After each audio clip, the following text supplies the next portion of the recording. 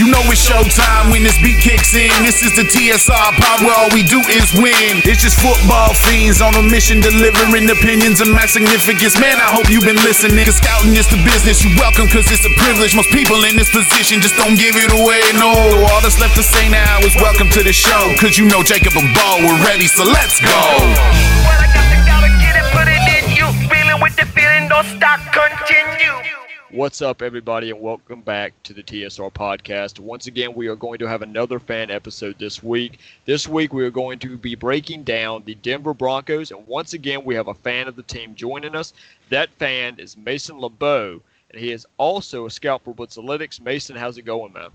Oh, I'm doing fantastic. I'm ready to talk some football. Anytime I get a chance to do this, I look forward to it just because I can talk about football at any time. And now that we're all quarantined and in this pandemic or whatever, no better way to pass the time than talking about September football in early or late May. Yeah, man, you're already bringing great energy. I already love the energy. That's probably the hypest guest we've come on immediately, just out of a cannon. So I'm excited about this episode. So I want to go through the 2019 season, man. Obviously, 2019 season had its ups and downs. Y'all were 7-9, finished second in the AFC West. Kind of sad. Owner Pat Bowlen passed away, and that was a real sad time when that happened. But the positive things that happened was Drew Lock, man. Drew Lock got hot down the stretch and played very well, which has made people excited to see what type of second-year jump he can make. What are your thoughts on Drew Lock, man, and the 2019 season as a whole? I have a hard time not getting excited. I've been watching so many, all the YouTube breakdown guys, a bunch of Twitter breakdown guys. I obviously watched them over a few times myself. It really is hard to get a feel for what Drew Lock can and will be. A lot of people are very excited. Some people see some issues here and there. I can totally understand both sides. Personally, the Broncos were connected to Drew Lock in the entire draft process this last year or the year before last. So I watched him pretty in depth as a quarterback from Missouri, and even then it's hard to get a feel for him just because his tape wasn't very good. But watching those Missouri teams just get absolutely overpowered by Georgia's and Alabama's, I had a hard time blaming him for all his faults. So I really can't say with confidence that I think he'll be the guy, but watching the quarterbacks that we have for the last 4 years, ever since Peyton, and even at the end of Peyton's play for us, he just looks like the most fun quarterback we've had. He just kind of has this moxie to him that's, he has some of the fun qualities that Paxton Lynch had, but he still has the says the right things, kind of like Brock Osweiler did. He's a much better mover than Joe Flacco. He has the arm far better than Case Keenum. It's like we've been going through all these different quarterbacks that have certain different qualities that worked for them, but none of them have been very good. Part of that's been our offense, part of that's been our coaching, but a lot of it has also just been on the quarterback. So despite the fact that I can't say with 100% confidence that Drew Lock is the guy, he's by far the quarterback I've been most excited about in a long time for the Broncos. Yeah, man. So, like you said with his tape, I remember watching his tape, breaking it down. I was doing my quarterback rankings. And like you said, the tape wasn't really good, but you could see Drew Lock had all the intangibles. And he had the arm strength. He could throw from different arm angles. It was kind of like watching, not on the same level, but it was kind of like watching Patrick Mahomes, where Drew Lock was easily the most talented guy on his offense and could make things happen, but then would also run into problems of trusting his arm a little bit too much and putting the ball in bad situations. But like you said, I didn't know what he was going to do last year. I didn't even know when he was going to get on the field. But like I said, he played well down the stretch and even won y'all some games. So I know that had to be really good for you guys to see. Bo, what was your take on Drew Lock last year? I thought it was really exciting to see him come out and play that way.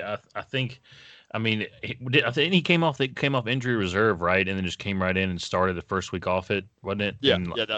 Yeah. I mean, to come off without really seeing much time on the field, just off injury, and to play that way, I mean, he had really hit the ground running. Is a lot to be excited about. I think that, like he said, it's been a quarterback carousel, for the last few years, and finally there is something that you could see a future. You could see a future with this guy, and I think there's a lot of hope for Broncos fans. Yeah, man, and Drew Lock's got a lot of people behind him right now. Peyton Manning's been talking to him quite a bit, trying to take him in under his wing. He's also being endorsed by his new star running back, Melvin Gordon, saying that, Melvin Gordon pretty much came out and said that Drew Lock's going to explode this coming season. Former quarterback Jake Plummer, who I know Mason knows real well, he came out and said that he thinks Lock is going to be great. And also Terrell Davis, the Hall of Fame running back for the Broncos, said that he 100% believes in Drew Lock. So he's got a lot of backing. What are you expecting from him this season, Mason? That's kind of what I want to get to, and I think that's what a lot of fans of the Broncos are wondering, is what can they expect from this guy this season? Especially, what's going to hurt them the most is this whole quarantine situation, because he's not out there getting to play with his receivers and getting able to work on timing and build chemistry with them. So what are you expecting with all this? Yeah, the quarantine definitely isn't good for any team with like a young quarterback or young offense in general. So it's kind of hard to set expectations. But generally, you kind of look at how the offense has been set up.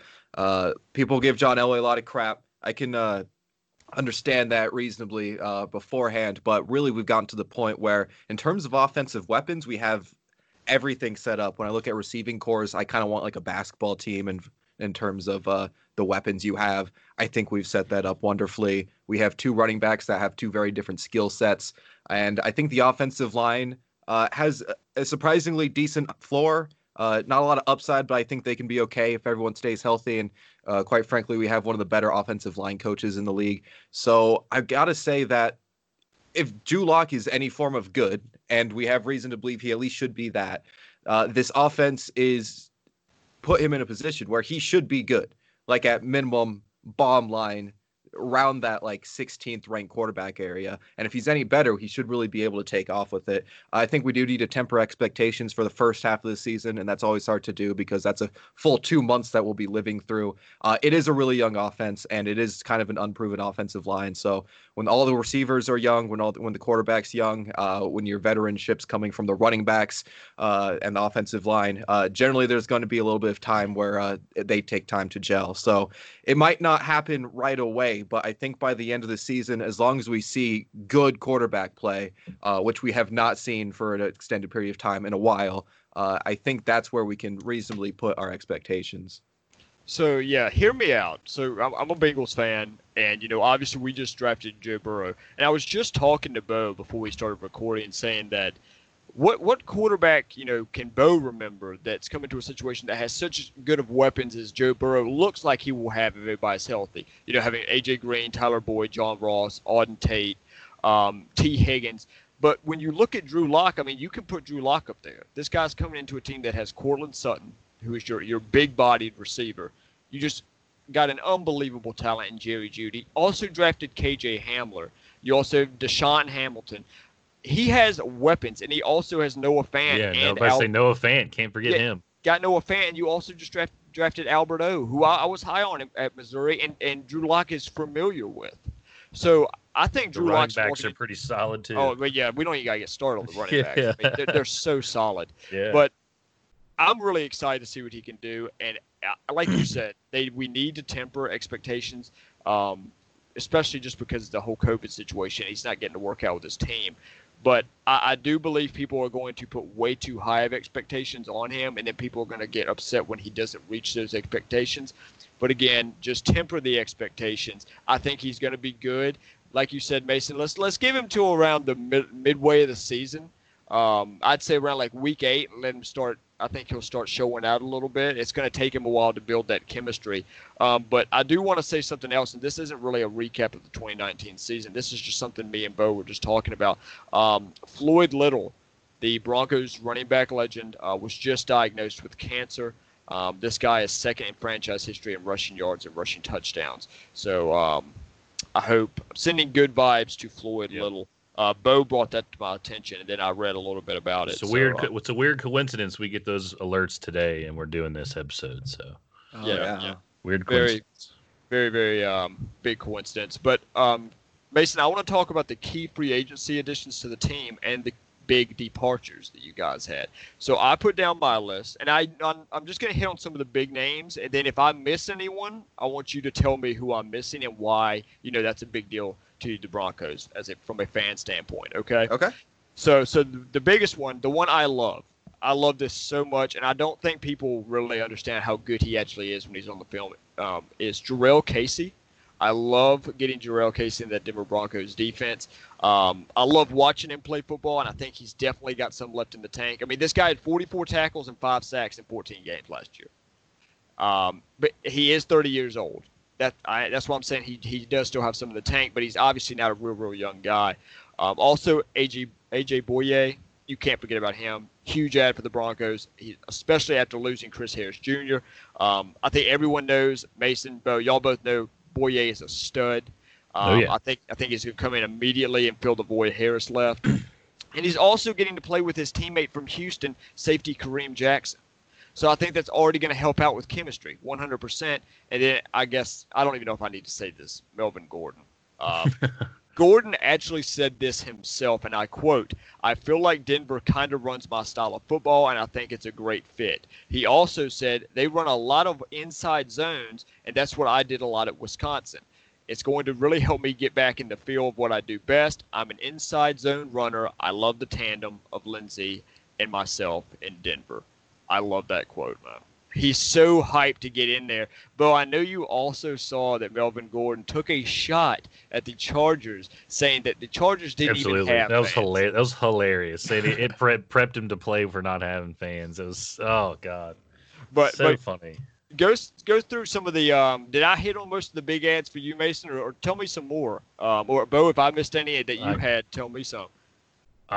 Is Graham Glasgow one of those? Yes, Graham Glasgow is one of those, and I forgot to put it down. I mean, they got Nick Van Nett too. I mean, he came from Pittsburgh. I mean, he's just going to be a depth piece, and then I believe Jeff Driscoll. Did we mention that as well? Jeff Driscoll, you talking about the quarterback from the Bengals? Yeah. I didn't mention that, but I actually did see that name, and I was like, that's a solid pickup. Quarterback depth's a big deal. It's a big deal. Like you said with Glasgow, I just think that guy's really experienced. I think that's huge for the offensive line. And like you said, Mason, the Denver Broncos offensive line is sneaky good. They're actually sneaky good. Mike Munchak. Glasgow, he started at multiple positions for the Lions. I'm pretty sure he started at center and both the guard positions while he was in Detroit. And he only allowed 1 sack in 2 years. Now, I'm trying to bring this off the top of my head right now. I don't know if I'm right with that. I was trying to read some about him earlier this week. But I think he only allowed 1 sack in 2 seasons in Detroit. So that's huge for the offensive line. But tell me your take on some of the big ads other than those guys, or you can add to those guys, Mason. No, you guys hit them all. It was a little bit more of a quiet free agency, so I have to agree. I think Jarrell Casey is the only true. Okay, actually, him and Melvin Gordon are the only true ads where we added talent to positions we didn't have on the roster last year. Everything else was like a lateral move, and that's perfectly fine. Glasgow is a very, very solid offensive lineman. He'll probably be upgrading and replacing Connor McGovern, who is also a solid offensive lineman, but he'll also kind of be replacing Ron Leary. In terms of talent, Leary was a bit washed at this point. Injuries over the last few years really zapped him. So if we're getting reliable, versatile interior offensive lineman, perfectly content. He'll be replacing one of them, not necessarily upgrade with McGovern, but again, we needed a guy there. And with Boye, again, replacing Chris Harris Jr., as you said. In terms of pure talent, I think Chris Harris was a little bit better, but in terms of getting a little bit younger and getting a guy who actually is a pure outside corner, I consider it pretty much a lateral move there as well. So that was more of Elway patching the roster, making sure we're still good. So good moves, just kind of necessary at the same time. Melvin Gordon adds a skill set completely opposite to Philip Lindsay, who's really struggled on the third downs for the last few years. Watching going through him, he adds an excellent receiving piece. A lot of fans weren't actually too happy with that. They thought we paid a little bit too much. Maybe we did, but I think we needed kind of that pure receiving back who can still run it pretty well. So I agree. I think that tandem is excellent. And again, Jarrell Casey, that is the true big ad. I accidentally ended up watching him while I was watching the Ravens offensive line in their playoff game, and I was surprised to see one of the sacks that Jarrell Casey had, which was just a beautiful finesse move to get Lamar Jackson down before he could leave the pocket. He's really good, and the fact that we got him for so cheap with the 7th round pick is pretty shocking. So having that extra presence between what should be a healthy Bradley Chubb and Von Miller, who still has it after I've looked at that tape too, just to confirm, because I was worried. That's very, very encouraging for our front seven and our defensive line that managed to pick up at the end of last season, but was generally closer to average when you consider everything because they got off to such a slow start. So, yeah, quieter free agent period, but a couple of key ads and just keeping the roster kind of intact. So, Bo, we've got our guy in here. Me and Bo have had our different takes, and we've asked other people. And it normally hasn't gone my way, Mason. But now you're the guy that's going to make the decision here on who's right. So me and Bo, we get into these fun arguments, man. We make it fun.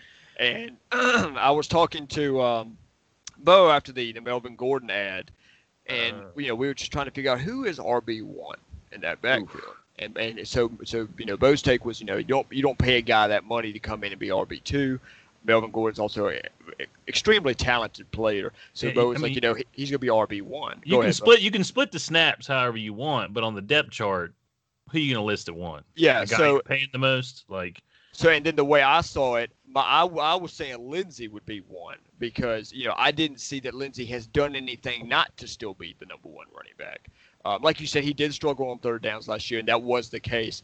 But, I think Lindsey's a very talented player. Obviously, Melvin Gordon all around has more talent, but I just thought Lindsey would stay running back 1 just because he hasn't really done anything to lose it. So, Mason, from you, and I'm not going to be mad, and Bo's not going to be mad. I don't care. Who's running back 1 in the Denver Broncos backfield to you? God, that is actually probably one of the hardest questions to answer because I'm not really positive. A lot of people have the same thought as you, Bo, where it's you don't pay Melvin Gordon that money not to be running back 1. And on one hand, I kind of understand that. On the other, I feel like we're paying Lindsey so little that you can kind of afford to give a free agent running back for a 2-year contract a little bit more just to guarantee him. And when he plays such a vital role that Lindsey doesn't really fill, I didn't really have a problem with the contract like a lot of our Twitter fans did, at least anyway. A few big Broncos guys had problems with it. I think most people will say Melvin Gordon. I think I do lean Lindsey just because I can see it being more of a situation where he gets the first downs, and Melvin Gordon gets the third downs, and whoever gets second down is based on the drive, the game, the situation, everything. So I want to say that snaps should be split. I want to say that Lindsey should be the incumbent and just the better pure runner on early downs, thus technically running back 1. But I could really see it going away. That is such an even question. So here's what's happening right now. I'm going to let you guys know what's happening. I just put a poll out on Twitter that I will check before the end of this podcast and said, who's the RB1 in Denver, Philip Lindsey or Melvin Gordon? And we will see what the public thinks. Okay, that is what we're going to do. Jacob loves this debate.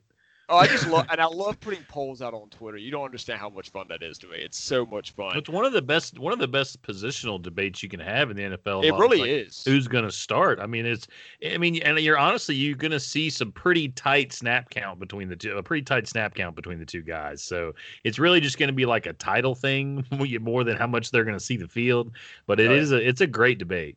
So here's my thing too. When we were talking about Drew Lock, Mason. So, like I said, you come in with all these great weapons, but what I've always thought is huge for a quarterback. Now, obviously, he's not a rookie, but he's still a young guy trying to find his way in the NFL. I've always thought was huge for young quarterbacks that don't have, all the confidence there is what do? They use checkdowns, right? They use checkdowns a lot of the time.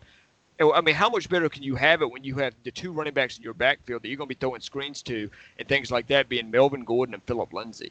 I mean, that's just huge. I mean, it's one thing to have great receivers, but to have 2 amazing running backs behind you, too, that's just got to bode well for his confidence. Wouldn't you say? Yeah, that's one of the better situations to have is when you have 2 guys like that, someone who's a little bit younger and someone who's a little bit more experienced with a completely different skill set. So when you have the receivers opening up the field as much as they should, especially with speed now, with Hamler and Judy and Fant up the middle, that should only give those guys more room to work with. So I think that's got to be one of the better situations to have. 100%. Now, I want to talk about some losses that you guys had. Okay. And I'm going to be honest with you. This sounds pretty good for the Broncos. I only have 2 big ones that they've lost. The 2 big ones I have is one, Derek Wolfe and Chris Harris Jr., obviously. The whole thing with Derek Wolfe, headed to the Ravens. The Ravens, I could go on for days about that defense. Yeah. But he had 34 tackles and 7 sacks and a forced fumble last year. So the defense is definitely going to miss Wolf. And then you don't even really have to go into the Chris Harris Jr. I've always been a huge fan of Chris Harris Jr. I remember when I was watching, when Peyton Manning was playing for the Broncos and they won the Super Bowl against Carolina, Chris Harris Jr. was an absolute stud. I mean, absolute stud, and was a staple in that defense that, if they don't have that guy in there, they may not win that Super Bowl. Now, some of that Super Bowl, I am going to come out here and say, was some of what Cam Newton didn't do, or how the Panthers didn't what am I trying to say here? Wasn't able to do on the field. It seems like they were kind of rattled. But that defense was so good, and Chris Harris Jr. was a huge, huge part of that. It's going to be really weird for me to see him in a Chargers uniform, but I do like the fit in L.A. But who are some big losses that you or other guys that you think the Denver Broncos lost, Mason? I'm trying to go through it, and I really think those are the two big ones. And I said earlier, the two interior offensive linemen, Connor McGovern went to the Jets. He was very solid. He was a late starter in his career. He was riding the bench for his rookie contract until the last 2 years. And, he kind of picked it up. I think Graham Glasgow is a upgrade, but Connor McGovern might be a bit more solid. I think the Jets got a good one there. And then Ron Leary, who, as far as I know, doesn't have a home yet. Really good in Dallas and in that scheme specifically. And once he got here, he just couldn't stay healthy. So until this last year, actually, but by this point, he was kind of a bit of a shell of his former self. I'm sure someone can get a good depth signing with him still. Outside of that, we haven't had enough talent really to lose over the last few years. We've been building and building this team. And as I always says, he's been retooling more than rebuilding. And that's been a bit frustrating for us. But in reality, everyone's either coming back from injury reserve, everyone we just signed, or really moved on from and replaced. So Derek Wolfe is kind of a big one, but when you look at it, we effectively replaced him with Jarrell Casey.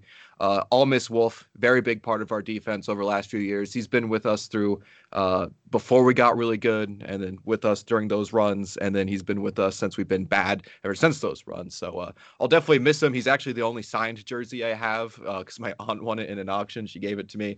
So I was hoping we would keep Wolfe, but in the end, keeping Shelby Harris on a value deal was probably the better thing for the team. But yeah, so that's why our free agency was a little bit not huge. Again, we just replaced what we lost and added really Melvin Gordon in terms of pure just adding another position. And yeah, didn't really lose, didn't really gain a lot. Yeah, I understand that 100%. Now, Bo, did we miss anybody that you had on your list? Well, I wasn't going to – no, I didn't have any big losses, but I was going to ask him, being a Broncos fan, how do you feel about – is it Mike Munchak? Mike Munchak is still the offensive line coach, right, for the Broncos? Oh, yeah. How do you feel about that? As a Steelers fan, I was so upset to see him leave. He got a lot of guys – second contracts at other teams for good money that didn't exactly pan out that great for those teams once they got there, but he got the most out of them while they were Steelers. And I know you gotta love having that kind of guy on the coaching staff. Yeah, I'm a huge offensive line guy, so when I heard of them, I knew who he was before we got him. He definitely built his reputation in Pittsburgh, and I believe he even got a coaching stint out of it, a head coaching stint, I believe, in Tennessee. I could be wrong. Yeah, I think that came before the Pittsburgh stint. Yeah. So I was extremely excited, and it's a big reason why I have a little bit more confidence in our offensive line than it should warrant in terms of pure talent. I think we have decent veterans on that team, on that line. We have a couple promising young guys. So I think because of that, we could be a little bit better than people expect. But again, just based off what that talent is, I don't expect it to be a world-beating offensive line. Just not bad as long as they can stay healthy. Oh yeah, he'll keep you in the game, that's for sure. Yeah, no matter how bad it gets, you'll have some guys in your back pocket that can play. Yeah, so guys, this is something else I want to talk about. We just talked about the huge additions, right? The huge additions that the Broncos just had. Y'all also had I'm not going to tell you my grade yet, but y'all just had a solid draft in 2020. And I want to go through that draft a little bit, Mason. I want to hear what grade you give it, A through F, and why you give it that grade, okay? Okay. Well, a lot of people loved our draft. So well, okay. I say content. solid because I'm not trying to give away what. Okay, fair enough. So that doesn't mean I just think it was solid. But anyway, so let's go through it a little bit and just tell everybody who the Broncos drafted. In round one, y'all took the guy at wide receiver this year, pretty much in the draft class, Jerry Jeudy. Round 2, you went wide receiver again with KJ Hamler. Bo and myself were big fans of him. I actually liked KJ Hamler so much that I wanted him to go to my Super Bowl pick for this year and the Seahawks. Now, I'm going to tell you this, Mason. We're about to get into this problem here that me and Bo have. Now, I can watch all the film on all these players I want to, but I'll never say their names correctly. Okay, so I'm just going to go ahead and tell you that. I got this one. I'm going to butcher all of these. I got this one. I got the next one. I've been practicing it because I have the draft podcast. Michael Ojemudia. Okay. Ojemudia. I couldn't say it for the longest time either. I had my co-host say it every time. I said that right earlier. Yeah. Bo actually did say that right. See, now, I was going to say Ojemudia, but okay, that's fine. It works good. No, round 3, the guards you guys took, I'm huge on that. Lloyd Cushenberry. I love Lloyd Cushenberry coming out of LSU, so I love that pick. Round 3, again, you took defensive lineman McTelvin Agim. Round 4, you took Albert O. I told Bo just to call him Albert O because neither one of us is going to be able to pronounce that last name. I can't say it either. Yeah, it's absolutely absurd. I cannot say that last name. Round 5, you took linebacker Justin Sternad. Round 6, interior offensive lineman Netani Muti. Round 7, wide receiver Tyree Cleveland. And round 7, the last pick y'all had, Derek Tuska. I just love that pick. I feel like Derek Tuska is the type of guy that's going to come out and do things on the Denver Broncos defense. I really, really like that guy. But I want to hear what your grade is, Mason, on the draft class. And if you want to run through each pick and why you liked them, feel free to. I just want to hear from a Broncos fan standpoint how that draft class looked to you. Okay. All right. Yeah. So, I at least tried to do it really quickly. Jerry Jeudy, he fell to us. I can't really give Elway credit because we just needed one of the top 3 receivers that's been known for a long time, and we just happened to get what a handful of people had as the number 1 wide receiver. If you thought that was Lamb, more power to you. I was gladly going to take any of them or Ruggs. So I don't think we can really credit him a lot for that because it just fell to us in a beautiful way. But I'm glad it did. Hamler is where it gets interesting, and I don't know if you guys saw the rumors, but apparently we were one of the teams trying to trade back up into the first round to get Patrick Queen. I would have loved that too. That would have been big. I can't be mad about Hamler. It seems like you guys are actually a tiny bit higher on some of these guys than I am because Hamler's one of those guys where I saw someone do a Twitter thread. I did a little of my own research, and someone said it best, and I always agreed with it. And he said, I can't tell if KJ Hamler is a top 50 prospect or like a 6th round guy. And I will say that's true. You watch his film, you cannot tell. I just think KJ Hamler's obviously coming in. He is the type of player you want in the slot. I think he's going to excel in the slot. He's got some ball. He's got to hang on to the football at the NFL level. There's going to be some guys trying to strip him. He had some fumbles at Penn State too, so he's got to watch that a little bit. Yeah, I think like kind of Miles Sanders did too, so that's why I'm a bit more encouraged. But that one could go either way. Thankfully, if you look at him as a 4th option in the receiving core, that makes me feel better. When he can just stretch the field like he can, that makes me feel better. Yeah. Ojemudia, and maybe for all I know, I am saying it wrong, but I thought I got this down. Interesting depth piece. It's very, very fast. I'm trusting Fangio on that one because I thought he was a little bit lower of a prospect than that, but mid-3rd, that's okay. Cushenberry is a guy that a lot of people liked, and I watched a lot of, and I couldn't bring myself to like him as much as most people did. I love him because he is an excellent locker room guy. He actually won LSU MVP, probably because they're just like, well, Joe Burrow's going to win everything else, so let's give it to the next guy. Yeah, exactly. Right. So apparently he's a huge locker room presence. I love that because that is the team we've been building recently. I think he does show some really good intangibles. He looks like a tackle, first of all. He didn't look like a center. He has a tackle's body type, so the length, the strength should be there. I was a little bit disencouraged, but when you have Mike Munchak, that helps a little bit. And we tried to trade up for Matt Hennessy, actually, is what the reports were. And I would have loved Matt Hennessy in that deep. I would have been ecstatic. And then I think it was the Falcons traded up, and we had a trade in place with the Jets, and the Falcons ended up taking him. And we didn't think the Falcons would do that because they have Alex Mack. So I guess they're looking toward the future. Drafted Chris Lindstrom in the first last year. They sniped us, so instead of trading up, we stayed put and got Cushenberry. Good consolation. I can absolutely give it that.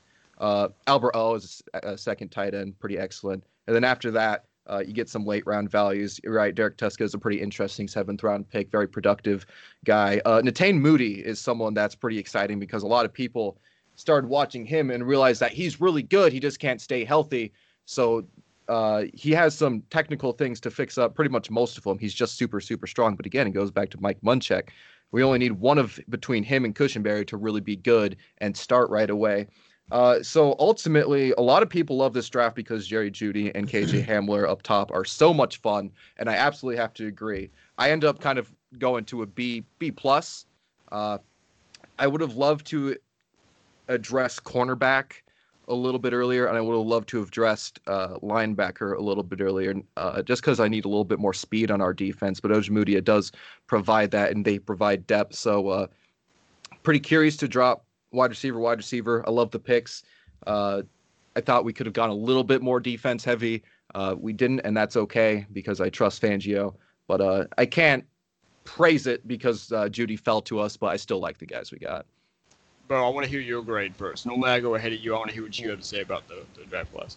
Well, he hit the nail on the head. I got a B plus grade as well on it. I mean, I love the Jeudy and Hamler picks, and I love that like Jeudy fell to them. I think Judy's gonna be great there. I think it's a great environment for him to play, just wearing guys out in that thin air all night long. I think it's gonna be fun, a lot of fun to watch.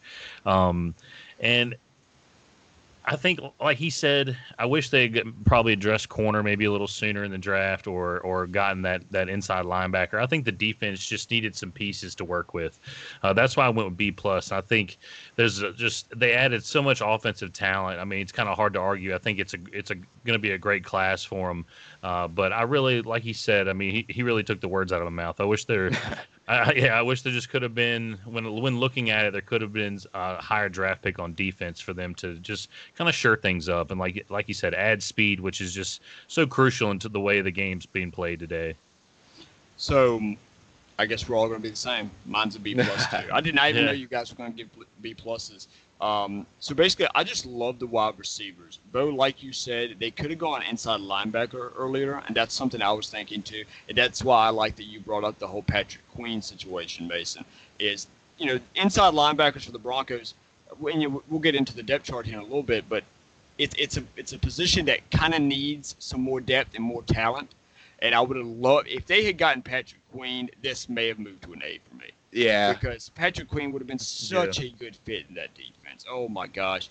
But like I said, I love the wide receivers, and I'm just really high on that tight end pick, Albert O. Getting that guy who was a stud at Missouri with Drew Lock, and you bring him in. Also, he's gonna be the number 2 tight end behind Noah Fant. I mean, come on, man, that's a lot of talent in that tight end room, especially when Drew Lock's already familiar with one of them.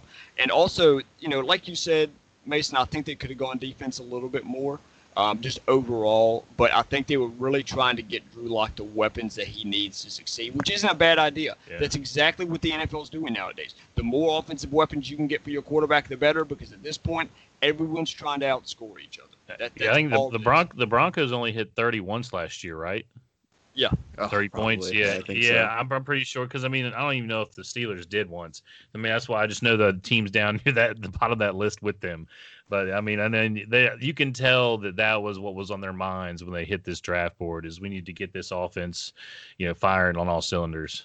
Absolutely. And I also like that I think they got 2 good guys. I know you feel not as high on Cushenberry, Mason, but I think they got 2 good guys. Like you said, if Muti can just stay on the field. And Bo was high on this guy. Bo actually really likes this guy. And the amount what was the bench reps this guy put up, Bo? What was it? It was absolutely ridiculous. I think it was 41, I want to say. Was it 41, Bo? Is that how many he put up?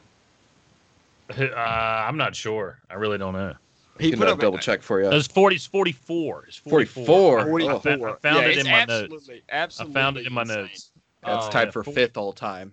Yeah, tied for 5th all time. Yeah. And, I think getting Cushenberry and Muti, it's good because the offensive line in Denver seems to be on the up and up. It's getting better. And I think that's 2 great depth pieces. And Cushenberry, I don't know if he'll come out and start. They did spend a 3rd round pick on him. We'll see if he is able to come out and start immediately. I don't know if he will. But Butte kind of reminds me of Matt Filer in Pittsburgh when That Matt is- Filer okay. was Matt Filer's freakishly strong and did play the inside before we moved him to tackle. And he's just, I mean, literally coming in, he had so much to work on. It was, I mean, he's just probably the strongest pound for pound guy on our line in the weight room. And I mean, that's just kind of what everyone says about him. But once they put together the rest of his game, you got a starter out of him. So that's kind of what I was kind of equating him to when I made my notes. That's a really good comparison. I actually really like that comparison. And also, the last thing I'm gonna say, and another reason that they got a B+ for me is, like I said, mark my words, Derek Tuska. He's a sleeper pick. Okay. I think he's gonna do some things this year, and he's gonna turn some heads. So I like that pick. So all 3 B+. I like it, guys. Mason, if you could have changed one thing, or you could have gone out and got one guy, is it still Patrick Queen, or who would you have wanted to go out and get in the draft? Like, who was one guy that you were sitting back and you were like, wow, this guy's on the board. I hope we take this guy. It was probably the most heartbreaking thing too, and it's completely selfish. There was no need to add at this position. We would have taken the position too high. For completely selfish reasons, Clyde Edwards-Helaire became my running back 1 through the process.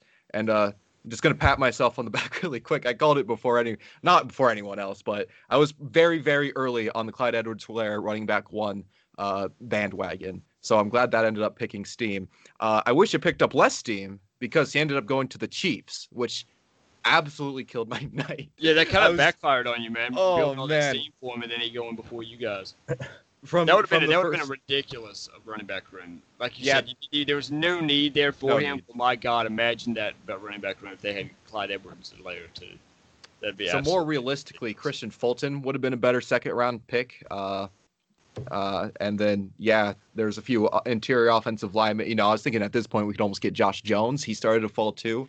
But KJ Hamler highlights made me pretty content pretty early. I know he's not that kind of prospect on the actual field, but the highlights can certainly change your mind. So, Christian Fulton, I think he would have been an amazing fit with the Broncos. Yeah. I think they just play his kind of scheme in the defense. So I would have loved to see Christian Fulton go there. But let's talk about the offense depth chart and the defensive depth chart as a whole, Mason. I want to figure out how you feel about the offense and the defense heading into 2020. So I'm going to give you a quick rundown of how I think the depth chart's going to look, and then you just pretty much gave me your thoughts. And we're going to do the offense first, okay? Okay. All right, so the offense for me, obviously, quarterback, Drew Lock, the guy that everyone is talking about if you're a Denver fan, and even if you're not a Denver fan, everybody's excited to see what this guy can do. Running backs, Phillip Lindsay and Melvin Gordon. Like we said, we'll see who's running back 1. I cannot wait to see that going on in training camp. Wide receivers for me, wide receiver 1 is still Cortland Sutton. Wide receiver, Jerry Jeudy, KJ Hamler, and Deshaun Hamilton. Now, do you think Deshaun Hamilton's going to be your 3rd wide receiver, Mason? No, probably not. Not unless Hamler, just forgets further how to catch. So I see basically the top 3 being Sutton, Jeudy, and Hamler.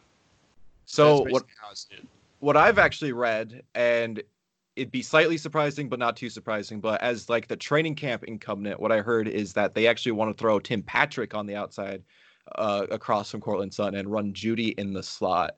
I'm curious to see if that's how long that'll be the situation for, because I know Jeudy does do a lot of damage out of the slot, but I got to assume that sooner than later that Jeudy switches between outside and slot and Hamler's in this pure slot.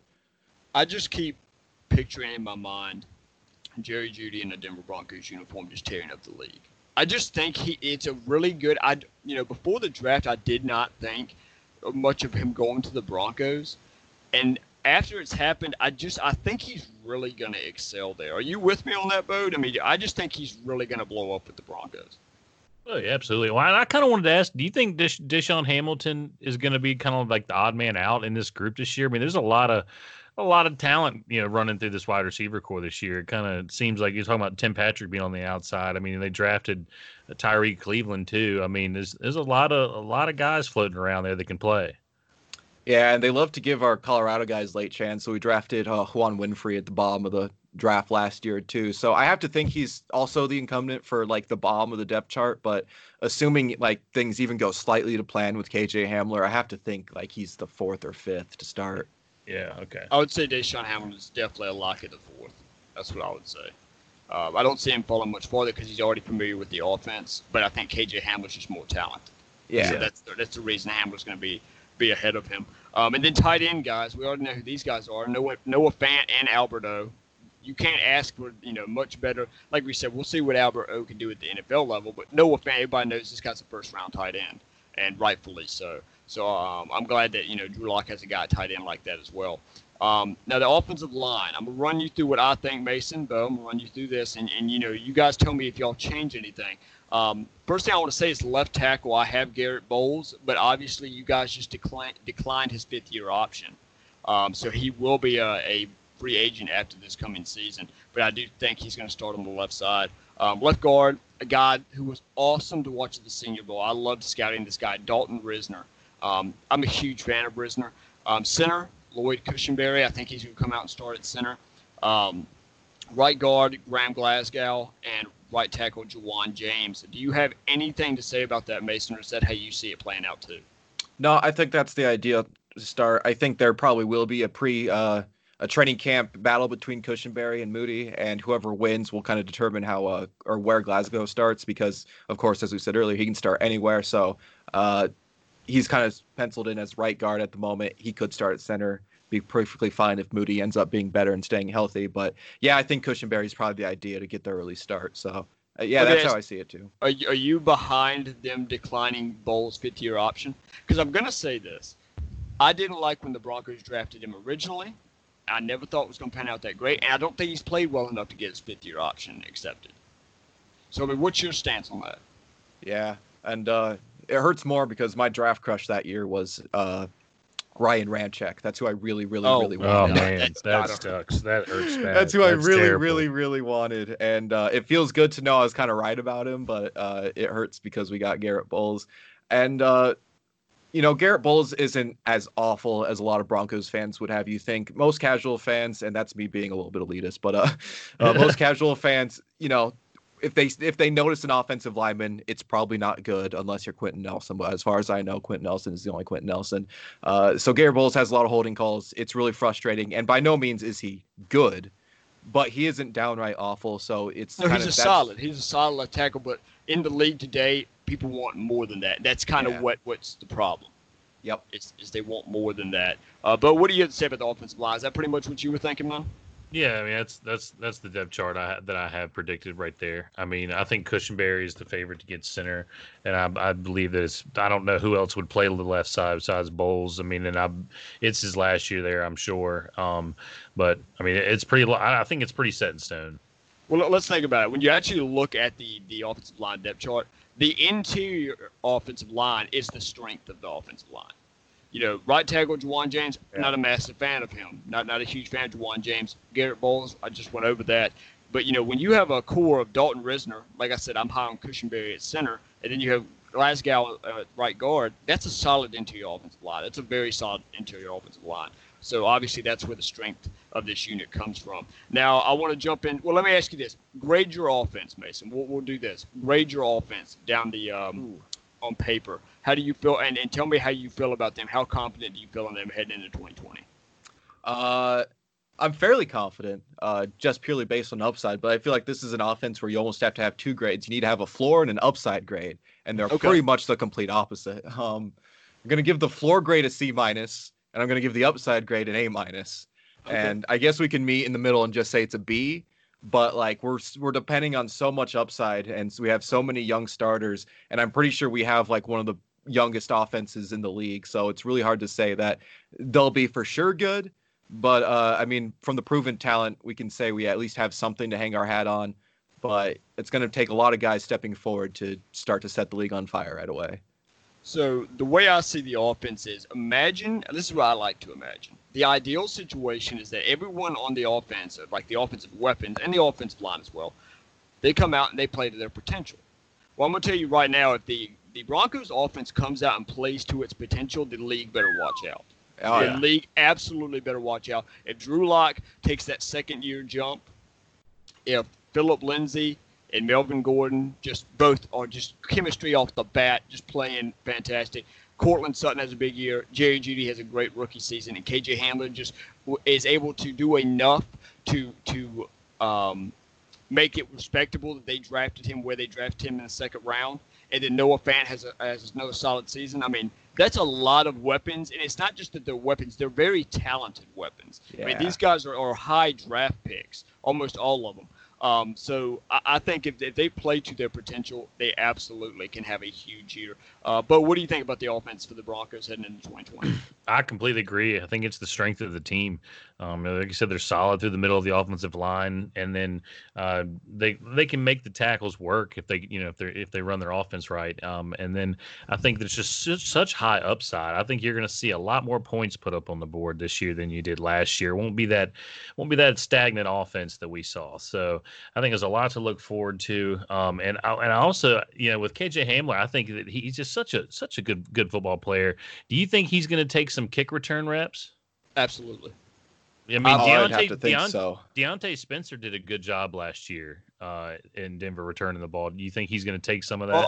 Are you asking me, is he going to do it during the NFL season, or are you saying are they going to try him out in training camp and stuff like that? I think, do you think he's capable of taking those during the season? Do you think they'd rather have him be that guy during the season? Okay, now, I'm not going to say they'd rather have him. Is he capable of doing it? Absolutely. But is he going to be the guy? I doubt it. What do you think, Mason?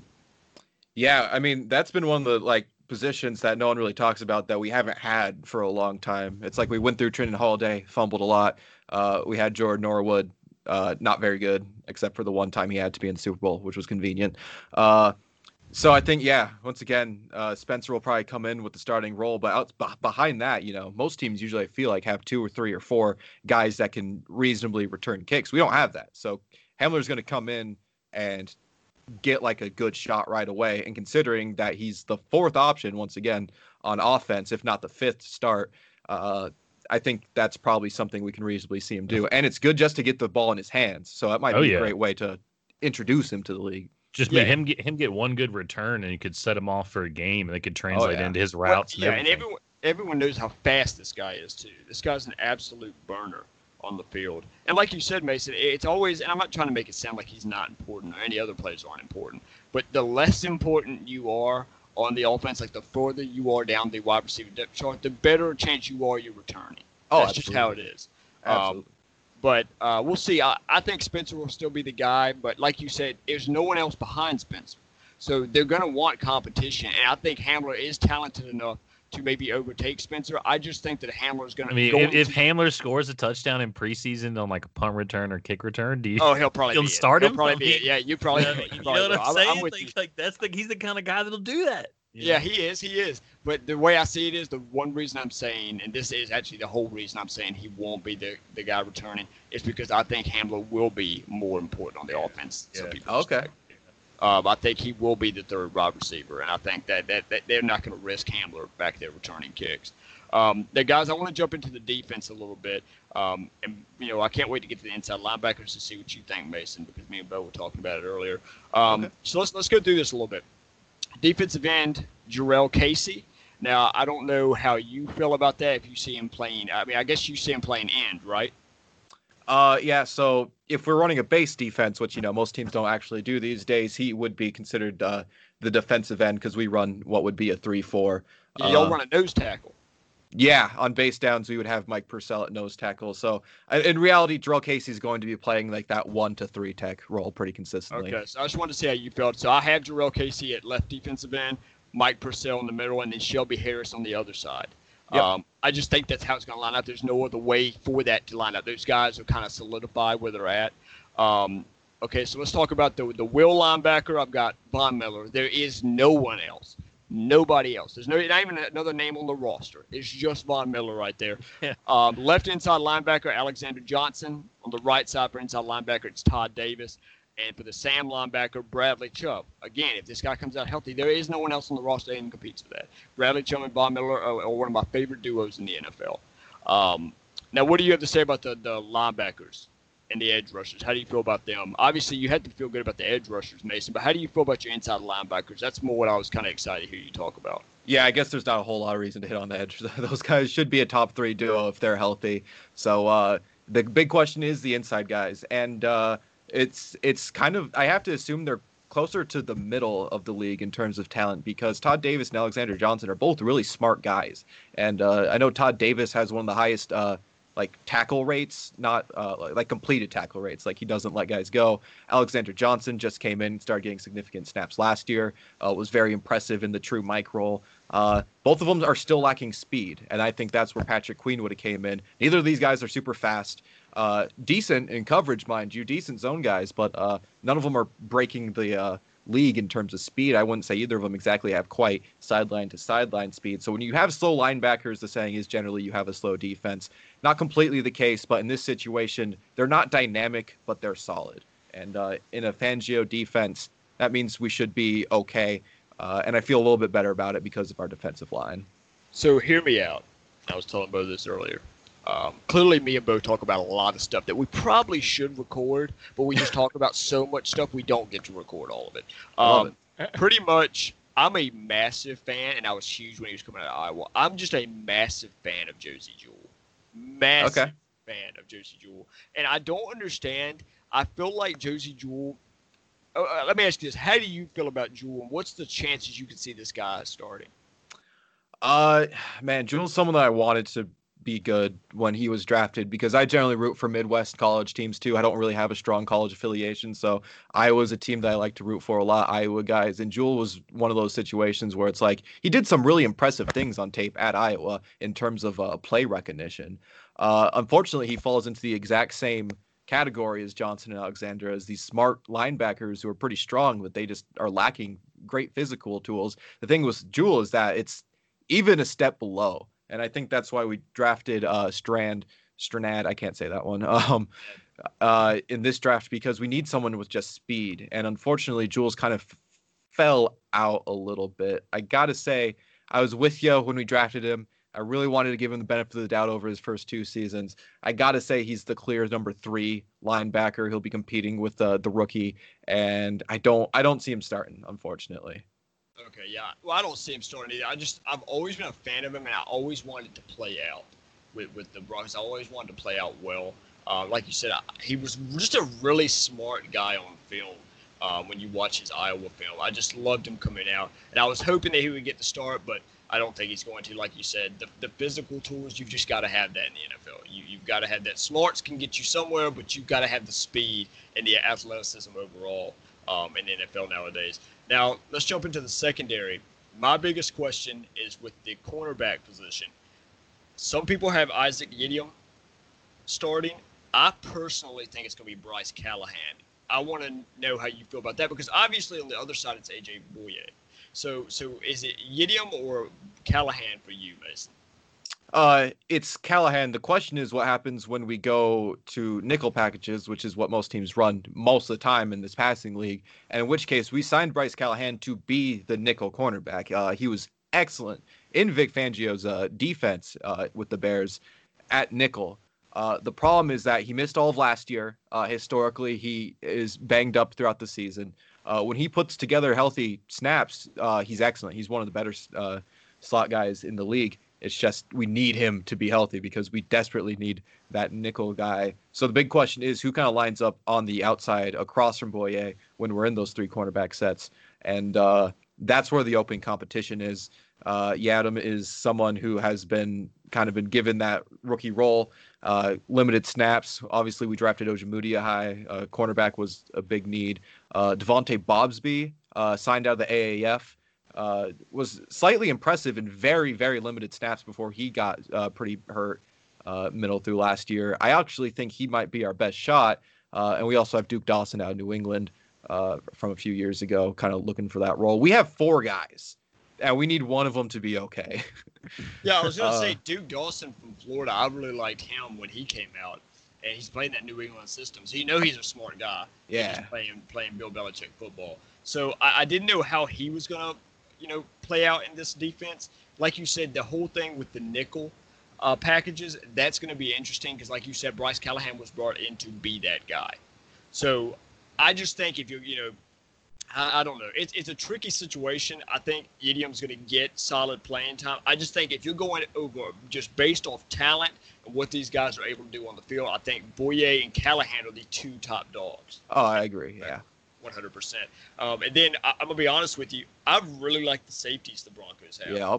Kareem Jackson. I love Kareem Jackson. And what's sad is, Bo may have gone through this a whole lot, is that safeties don't get a lot of talk.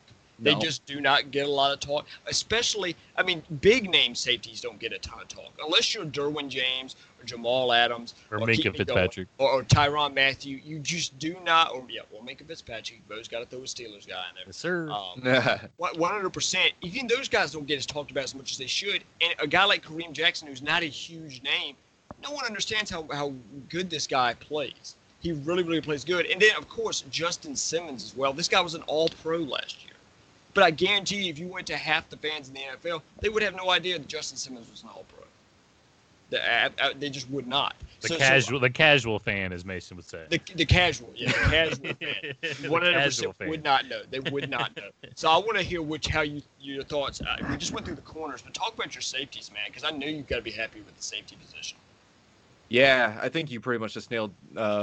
You hit it perfectly. These guys are, last year anyway, were genuinely elite, and a huge reason why, despite the fact that our defense was so banged up last year and we were starting backups and backups on the defensive line, and we only had Chris Harris genuinely at cornerback, that our defense still kind of ended up being close to the top 10 defense at the end of the year, not over the full year. Simmons fit into this defense perfectly, like a puzzle piece. It was incredible how well his skill set, development, and scheme just combined into this excellent season. We can only hope he gets better, or at least maintains last season's play. Kareem Jackson finally committed to the full safety role. Texans fans told us when we signed him, he was really good at safety, but he was still trying to play a little bit of quarterback. Just didn't have it there. We need him to keep the wheels under him because he's a tiny bit older, but as long as these guys are healthy, it alleviates a little bit of concern that we have at cornerback, because these guys are just everywhere, making plays all over the place, and they seem to have the full trust of Fangio and his defense, and that's as exciting as you can be about a duo, honestly. All right, so Mason, now I want to hear your grade for the defense, and how confident are you in them? How do you feel about them heading into 2020? Oh man, I got to give the front seven an A-. I got to give the secondary a straight B. So it seems like I kind of just default to B pluses everywhere. But yeah, man, you love some B pluses. You got to be happy with some B pluses. So yeah. What do you think's the weakest position group on your defense? Oh, it's got to be cornerback, and cornerback 2's probably got to be like the pure biggest hole on our roster. 100%. Yeah. I would say as a whole, if you're actually looking at the whole, and I'm not trying to disrespect Johnson and Davis. I feel like the inside linebacker has questions, but just the cornerback 2 position, it's just, you don't know how that's going to play out. Like you said with Callahan, and you got to find the guy that's going to be able to play across from Boye. Yeah. Yep. That's just the biggest thing in that defense, or the biggest hole, as I would say. Now, Mason, me and Bo have both picked our 2020 record predictions for next year. Do you have your record prediction? Yes, I do.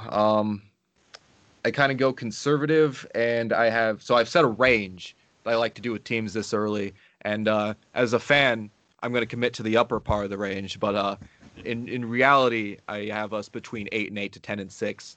And I think as long as even half of our upsides hit, I think we can be a 10-6 team. Wow.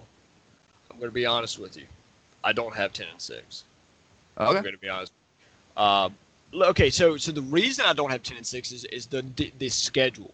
The schedule is rough. It has nothing to do with the talent on the team. I'm going to come out and say that right now. Nothing to do with the talent. It's just the schedule, I think, and it being a young quarterback. That's the only thing that bothers me. So I'm going to be honest with you. I went 7-9. I think y'all win y'all's opener against the Tennessee Titans. I think that kind of gets Broncos fans going crazy. They're like, well, we've already come out and beat the guys that made the playoff run last year. This is big. Drew Lock's here. Like, this is Broncos time, baby. But, then you drop 2 straight to the Steelers and the Bucks. And then, I think it's so up and downs next season. And I know Bo made the same record prediction. Bo, help me out here. Me and you were kind of the same on what we thought. Well, yeah, we were, and we'll see when we got to talk about it before the podcast. I was at 8-8, And then we got to talking about the schedule a little more. And I mean, the game, I'm at either 7-9 or 8-8. And the game that's got me torn up is they play Atlanta in Atlanta, which I would normally say I like Atlanta, but the Broncos have 2 weeks to prepare for that game, I believe. So now it kind of makes me lean towards the Broncos sneaking one out and stealing one from Atlanta at home. So I'm kind of leaning back towards 8-8 now. So I'm just torn on the I'm torn on that whole. I'm kind of towards the bottom of what he was at 8-8. You know, I'm stuck on the Atlanta game right now. And Can we talk about how much fun it's gonna be to watch AJ Bouye versus Julio? No, not for me. Well, I guess not for you. No. From a fan standpoint, I don't guess it's that much fun. But from a Falcons fan standpoint, maybe. I want to see the Broncos wide receivers against that Falcons secondary. That's what I'm saying, man. I cannot That's wait. better for me. That's better for me. Yeah, much better. Yeah, I like to see the Falcons secondary cover 3 to 4 guys who can really ball. Yeah, they all can ball, and they all got Noah Fant, but a tight end and those 2 running backs. It's like I'll give Deion Jones the benefit of the doubt of erasing Noah Fant in that one, but I don't see any way that they could even cover Sutton, let alone Judy. So no, absolutely not. Now, Mason, this is where the big fan part of you has to come in. I want you to give us your top 5 Broncos ever, in your opinion. Bo and myself have our own lists, and we have them ranked. And we normally go 5, 4, 3, 2, 1. We go from the best Bronco of all time is last. So I want you to tell us who your guys are. Well, number 1 will end up being pretty obvious, I have to think. But we got that easy answer down. I made my list, and I'm just so terrified that I'm going to miss someone very important. And off the top of my head, Terrell Davis is going to be the odd man out, which kind of hurts. But don't do that to me. Oh, man. Oh, I know. I'm Biggest excited to hear his list. fan over here ever. Oh, I root for Georgia too, generally in the SEC, and because they've been very kind to us Broncos fans. I'll make up for it. So at 5, I ended up putting Steve Atwater, who thankfully just made the Hall of Fame. Been waiting for that one for a while. Yeah, deserved it. Yeah, huge part of our late Elway teams. Huge fan of some Atwater. And see, that's where it got difficult, is because if I'm making Atwater 5, someone already lost out. So first 3 are all defense. At that rate, number 4. We go to Von Miller, who I think will be overtaking 3 soon. But, I mean, he's been our guy ever since we drafted him. He's been setting the league on fire. So, thankfully, I can watch one of these top 5 guys in action currently. Still think he's got a bit in the tank. And then number 3, and again, it's going to be close between Miller and number 3 here, because Champ Bailey is who I grew up watching. Oh, yeah. Absolutely love him. And I love Champ Bailey. Another Georgia boy. They have That's your Georgia boy. Man. Yeah. And then Noshawn Reno ended up working out when we needed him too that one year. So Georgia's been kind to us. I think Vaughn will be taking his spot pretty soon here, though. But, both are of that talent. And then 2, and that's where it kind of hurts to start leaving off Terrell Davis, because we're talking about the same range here, but you got to give it to Peyton. He achieved 1/3 of our histories of, winning in terms of Super Bowls, and even just that 3-year period completely transformed our franchise, put us back on the map after some bad years. And you got to be thankful for a guy. And we love to rub it in Colts fans' faces. Yes, the average NFL fan, they give you an even answer, but Peyton has embraced the Denver Broncos ever since he retired. He mostly lives in Denver. He really has. And to us Broncos fans, I don't even dislike the Colts by any stretch. But it just feels good. It just feels like we have this over him, and it's been really fun to watch. At the golf match, he had the Broncos logo at number 18 on the side of his cart. Wow. It was really nice to see. And then obviously number 1 would be John Elway. 100%. But I want to hear your list, man. I've never gone last before. I just want to keep listening and see what you guys think. My number 5, I have Champ Bailey. One of the best to ever do it. When I was a kid, I always thought of him as the best corner in the league. He'd lock down anybody, any day. I mean, just a freak athlete, great tackler, too, for the corner position. So, I mean, just deserves everything, the Hall of Fame status, everything he's going to, everything. Great player. So, number 5 is him. And 4, I had TD, Terrell Davis. 6th-round pick turned Hall of Famer. Just a great story. And plus, Broncos all-time leading rusher. And have 8 TDs in a single postseason is really impressive. And just one of the toughest players to ever play the game, play the position of running back, and just play the game of football. I mean, I think he played that whole Super Bowl just pretty much out cold. I think when he had a concussion like in the first quarter of the '97 Super Bowl, I think. A migraine actually. Yeah, a migraine. Yeah, he just didn't know where he was, but still played a great game. Number 3, I had Shannon Sharp. When he I know this is one of the ones that probably was hard for you too. I mean, when he retired, he was like the best tight end ever. You know, I mean, it was NFL, when he retired, he was NFL's all-time leader for tight ends, all-time leader in receptions with 815 receiving yards and receiving touchdowns. So that's 10,000 receiving yards at tight end in the 90s. That's pretty tough. That's a lot. That's a lot of receiving yards for the years that he came in the league, and then 62 touchdowns, a lot for a tight end. I mean, just a great player. As a tight end, you got a double team. He was like the Gronkowski of those years, until guys like Tony Gonzalez and people like that hit the scene. And then my 2, that's a guy I loved, Rod Smith. Undrafted free agent. I think I don't know about now, but I think he's the only undrafted free agent to rack up 10,000 yards as a receiver. And that's super impressive to come from that to be one of the best to ever do it for the Broncos. He's the Broncos all-time leader for receivers and receptions, receiving yards, and receiving touchdowns. So I had him as number 2. And the unanimous number 1 is John Elway, for all the reasons. You could sit here for another 30 minutes and name off all the records and for the franchise records he has for the Broncos and his stats, but people already know that. And he's been a pretty dang good GM, if I had to say. As long as he's not picking quarterbacks. Yeah, but I mean, who cares? He's still got a Super Bowl, Yeah, it's true. Now, Bo, I'm going to say I'm 100% surprised Bob Miller's not on your list. Just kind of, I mean, he's still playing right now. I was just thinking about, all time. I mean, he's definitely going to be that top 5 player. But I just was kind of going with the all-time thing right now. Von Miller's still putting the finishing touches on his career. That ink's not dry yet. No, absolutely it's not. I think he has, like Mason said, quite a bit left in the tank. Absolutely. So, guys, this was the most fun that I've had doing a top 5 players yet, but just because of the red and black that's in there, baby, the Champ Bailey, the Terrell Davis, it was so much fun. The number 5 for me, Champ Bailey, like you said, Bo, this guy's, from an athleticism standpoint and his physicality, was amazing. I grew up watching Champ Bailey, and, a big thing for me was, you talk about speed. Champ Bailey had it. Champ Bailey was so fast, and I know that's why I loved watching him. But like you said, lockdown guy. Lockdown at one point was the best corner in the league. Number 4, Terrell Davis. I think the reason I give Terrell Davis, I put him ahead of Champ Bailey, is just because of Super Bowl MVP. This guy also, you talk about running backs that started making it, receiving as a running back normal.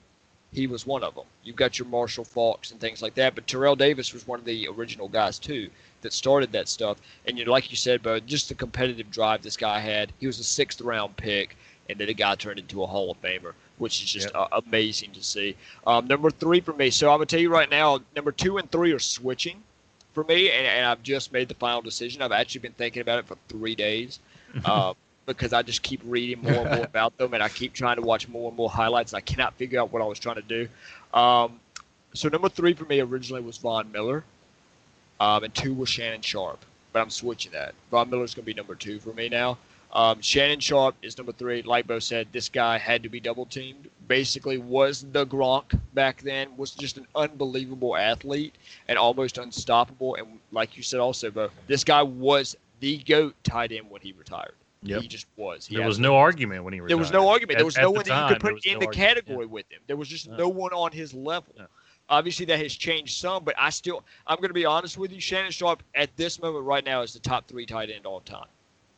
Yeah. I think the only ones you put over him, at this point are Gronk and Gonzalez. I think he changed the position. He changed what it can be in the league. That's what I'm saying, man. I think absolutely he's still a top 3 tight end. Have 3 seasons over 1,000 yards at tight end in the 90s is just super impressive. When he won a Super Bowl with the Ravens, he scored their only touchdown. Yeah. And I think it was like a 90-yard TD. And I'm going to be honest with both of you. I cannot stand watching him on his shows, but I can't watch Skip and Shannon either. I can't watch it. I don't even get me started on that stuff. I can't watch it. Out of all the shows, they're all pretty awful. But it's at least it's semi-entertaining with the way he just gets under Skip's skin a whole lot. That's always watch someone do that. Yeah. But and then number one for me. Oh, okay. Number two, like I said, switch Von Miller.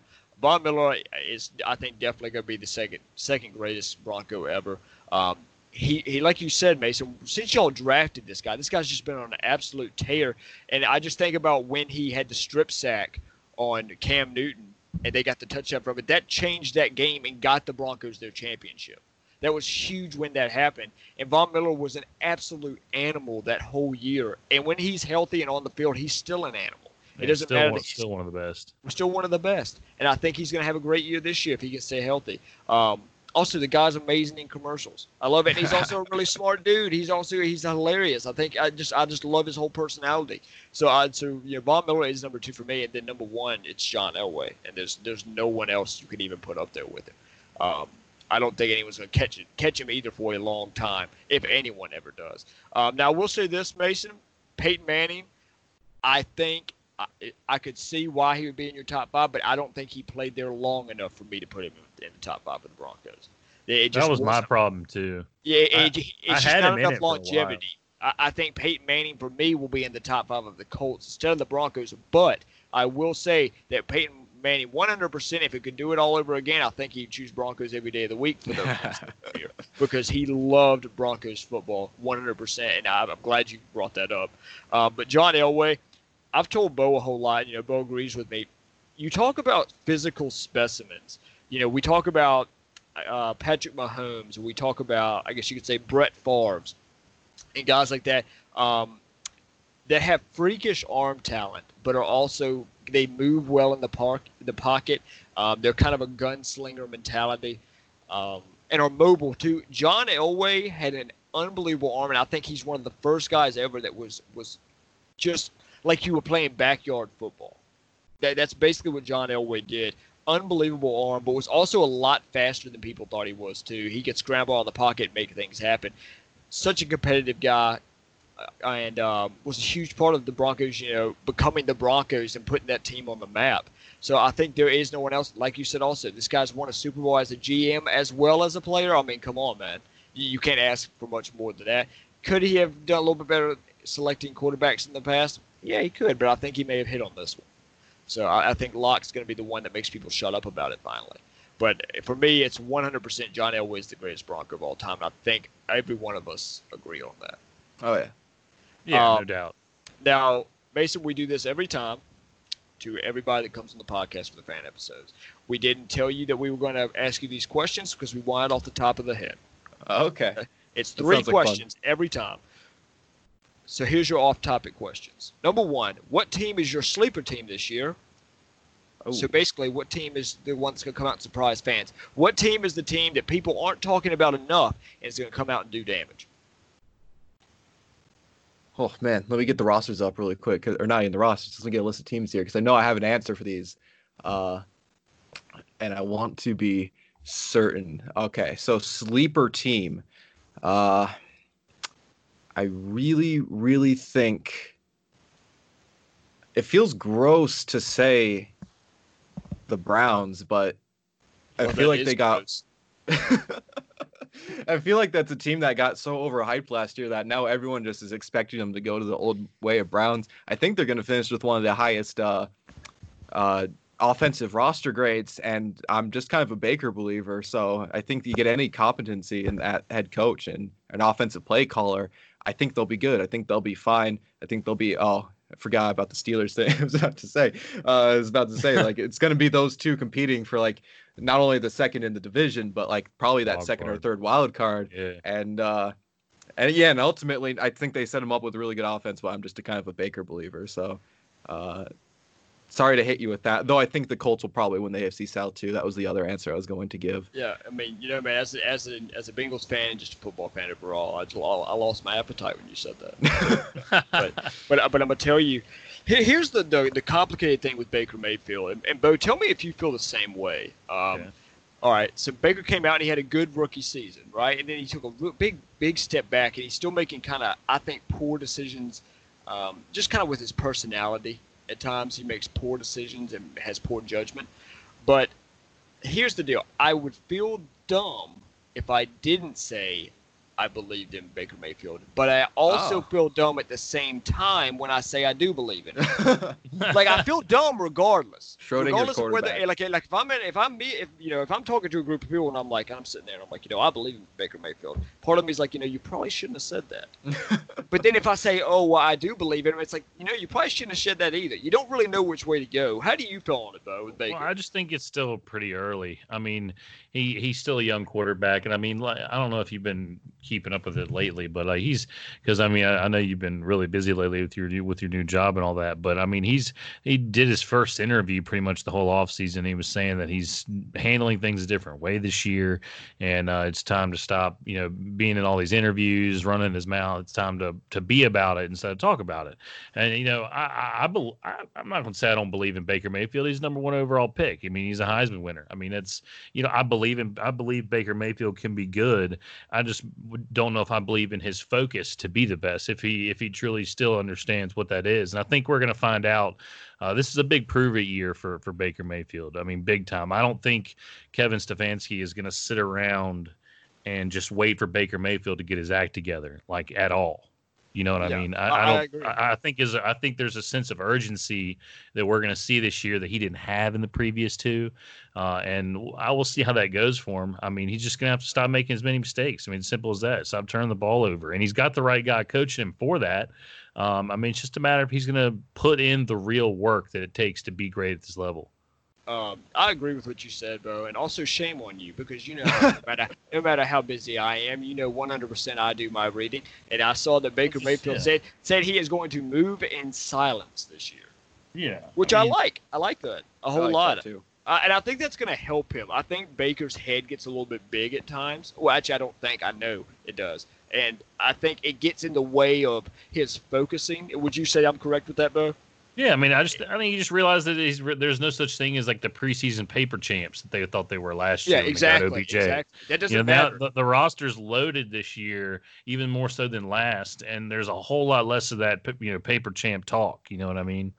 See, Mason, I'm going to tell you, the whole Browns organization, or things that have to do with the Browns, is close to me and Bo's heart because on our first episode, the first episode we ever had, we got to talk about how Myles Garrett assaulted a player on the football field. That was our first episode that week. So it's always fun when we talk about some Brown stuff. It makes us reminisce a little bit. But here's my second question for you, Mason. So are you ready to go? Let's see if you can get this one. Who wins MVP this year? Well, let's try not to say Lamar and Patrick Mahomes just because that's what everyone will say. I'd have to say if the Seahawks can run more than or pass more than 50% of the time, I'd have to say Russ probably has a really good shot. Banging the table. I'm so happy you said that. He's my Jacob is on Russell Wilson right now. I need that play calling just to get a little bit better, but I do not understand the logic of taking the ball out of the best quarterback, the top 3 quarterbacks' hands. It's like that should be where the offense is flowing through. How much does Russ do his own play calling? Does anyone know that? I mean, probably a solid amount, I would say. Yeah. I would say probably, I don't know, 40%. Yeah, I know Big Ben gets to make a lot of decisions on what he's doing. I mean, and Russell's that caliber.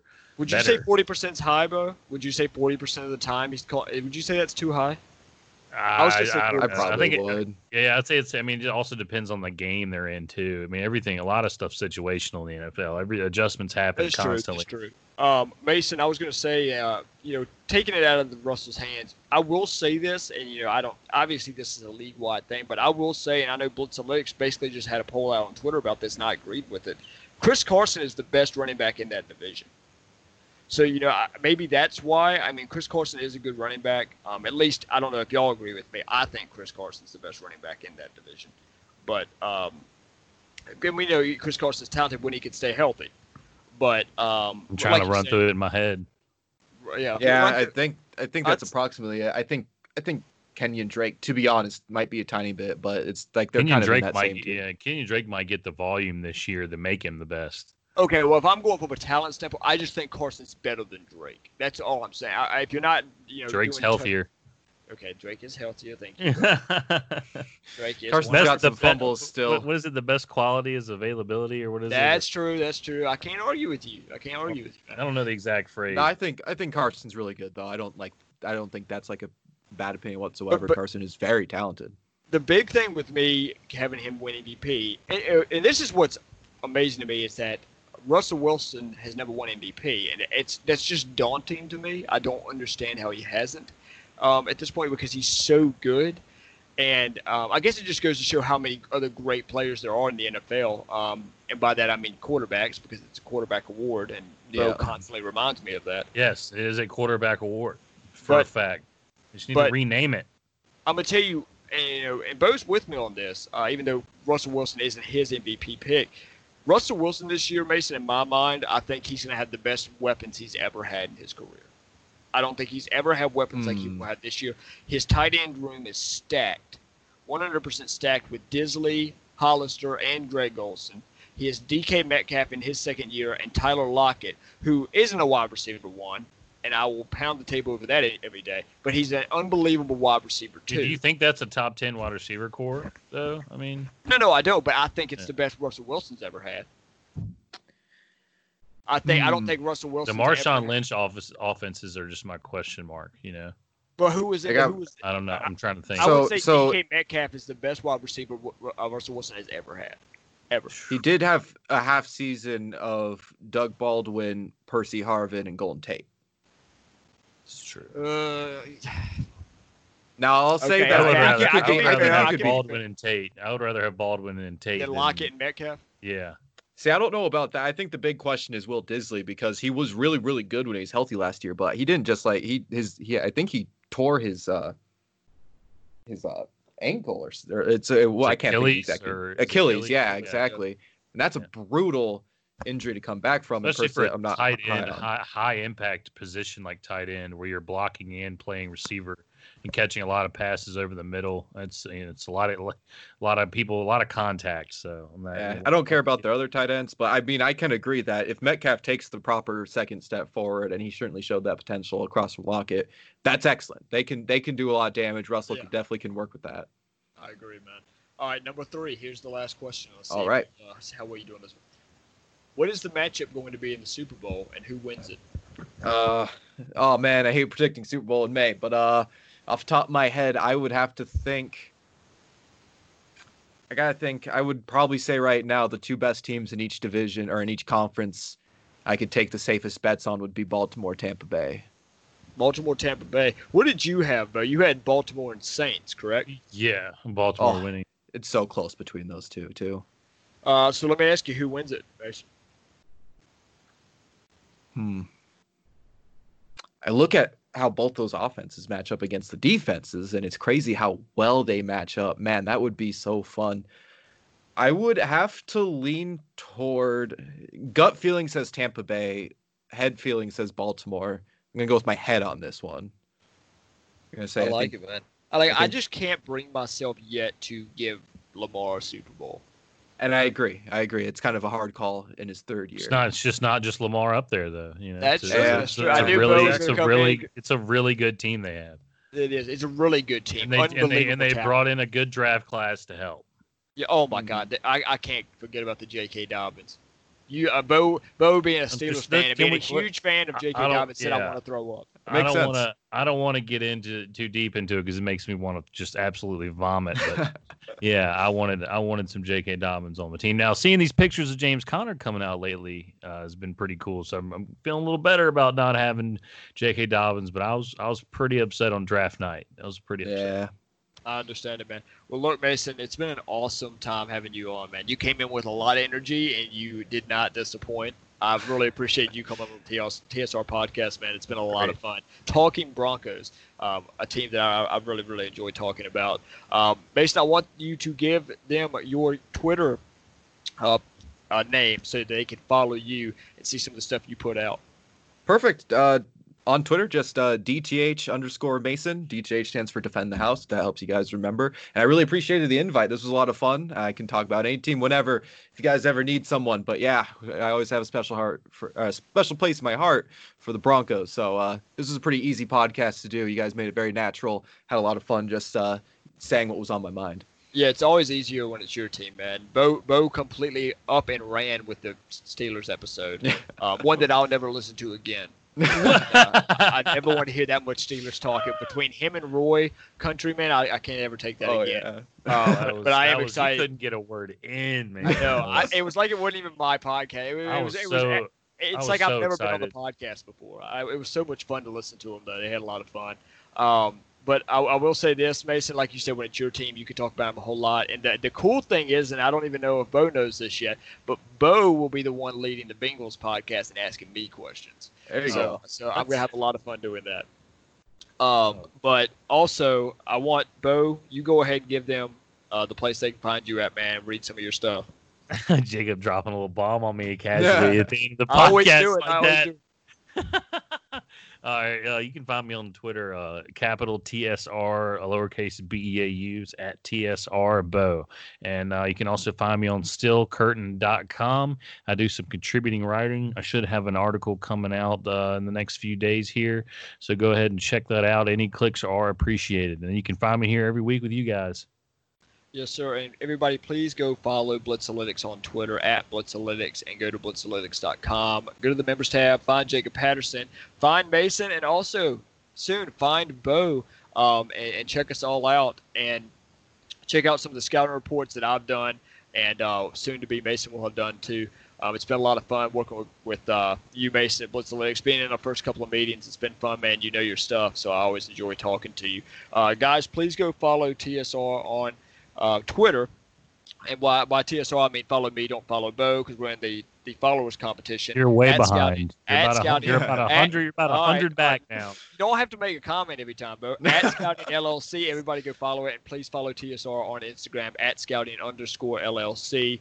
Guys, it's been a ton of fun talking Broncos with you, but I've got to get out of here. I'm trying to go kayaking this weekend. Mason, y'all have a great weekend, man. Peace out, guys. You know it's showtime when this beat kicks in. This is the TSR pod where all we do is win. It's just football fiends on a mission, delivering opinions of mass significance. Man, I hope you've been listening. Cause scouting is the business. You welcome cause it's a privilege. Most people in this position just don't give it away. No, all that's left to say now is welcome to the show. Cause you know Jacob and Bo, we're ready, so let's go. Well, I gotta get it, put it in you. Feeling with the feeling, don't stop, continue.